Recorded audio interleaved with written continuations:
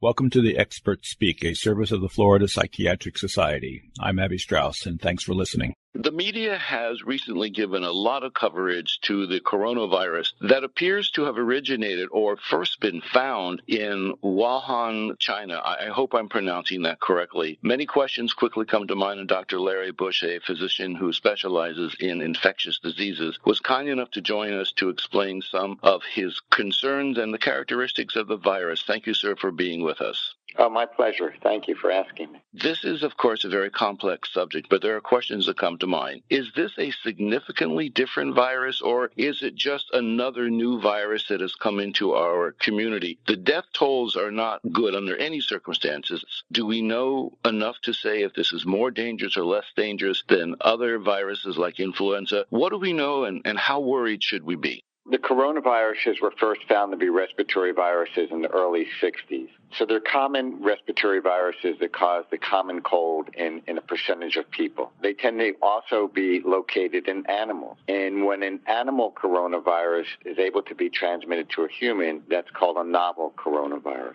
So the ones that have gotten the most press were back in 2002 and 2003 with SARS, serious acute respiratory syndrome, and then a few years later in 2012 with MERS, M-E-R-S, Middle Eastern Respiratory Syndrome. The first one being found in China, the second in the Middle East, particularly in Saudi Arabia. So these were novel coronaviruses because they crossed over from animals, mostly bats, into other hosts and into camels to human. And when that happens, we call them novel because they're not normally human coronaviruses. They all tend to cause respiratory illness with a degree of severity. So just to put things in perspective in numbers, the amount of SARS cases was estimated to totally be approximately 8,000, which around 770 died. So that would be a mortality rate of almost 10%. Compare that to MERS, the Middle Eastern one, in 2012, where there were around 2,300 cases, 825 died. That was 34%.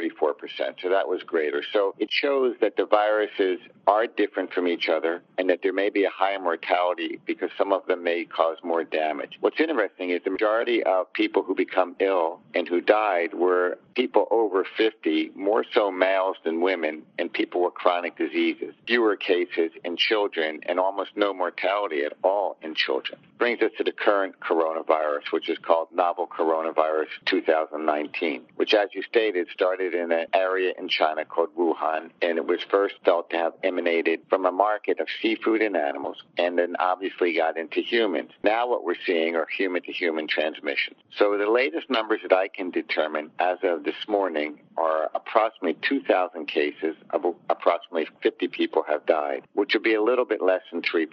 Now you could say, why are the numbers increasing so quickly? Well, they're increasing so quickly because we're looking for people who have respiratory symptoms to see if they have this virus. In other words, somebody who may just have an upper respiratory viral cold-like symptom is being evaluated now for this coronavirus, whereas prior to that, they wouldn't have been studied at all. So that's the concern. A, how well is it transmitted from human to human? And B, how lethal will it be compared to prior outbreaks of novel coronaviruses, notably SARS and MERS? So if someone has a set of symptoms that look flu-like and they call their doctor, how can the doctor differentiate between an influenza or the corona? Is there laboratory data that helps to do that, or is it more just by history of presentation? It's history of presentation and epidemiology. So right now there are categories called patients under investigation, PUI. And the recommendation is if you have the syndrome, and there are three qualifications: a fever, a respiratory illness with cough, which is usually dry, and shortness of breath. When you put that together with, were you potentially in an area where the virus has been? And as of today, there are approximately 24 countries where the virus has spread. The major one, obviously, being Wuhan, China. There are 2 cases, as you know, identified as of today in the United States. Approximately 60 other people being investigated in the United States. Both of the United States cases had come back from Wuhan, China. There have been cases in Hong Kong, Taiwan, Australia, France, Japan, Nepal, Malaysia, Korea, Singapore, Vietnam. So if you've been in an area where there are cases and you have that syndrome within the last 14 days, the recommendation is to call your doctor, not to present to an emergency room or to a clinic or to an urgent care. And then your doctor can make that assessment and contact the CDC. So let's give the number. The CDC specific number right now for reporting suspicious cases or patients under investigation is 770-488-7100. If you meet those criteria, or if you've been exposed to a person who's met those criteria, or a person who's actively tested positive, then there are 3 specimens that get sent off via the local health department to the CDC, because it can't be done in a commercial lab. And that's a polymerase chain reaction test, or a PCR, from an upper respiratory tract specimen, that would be a nasopharyngeal swab, or a lower respiratory tract specimen, a sputum, along with serum. And then obviously you're isolated. And the isolation, whether at home or in a hospital, is airborne isolation. Although it's a droplet transmitted virus, we still are placing people on airborne isolation, and control of fomites, particularly hand washing and surface cleansing, is very important. The distinguishing feature from influenza is a much more multi-system disease, with people having sore throats and often diarrhea and severe headaches and a productive cough. People shouldn't put too much play into that, and if they think they meet the other criteria, they should call their doctor and ask if they seem to fit. One of the things that you emphasized when we talked in the past was the importance of accurate diagnosis and the troubling, I'll use the word troubling, overuse of antibiotics. And people who are listening need to understand, and I'd like you to address it as well, this is a virus. It's not a bacteria. An antibiotic will not work. Can you talk about that? There's no benefit of treating viruses with antibacterial medications. Of course, there are antiviral medications, but there are none for this particular virus. Things that have been tried in studies before include drugs like ribavirin and interferons, and they haven't been very effective at all. The only reason to give an antibiotic with a viral infection is when the virus disturbs the respiratory tract lining. The normal bacteria flora that we all carry may invade and cause a secondary bacterial process.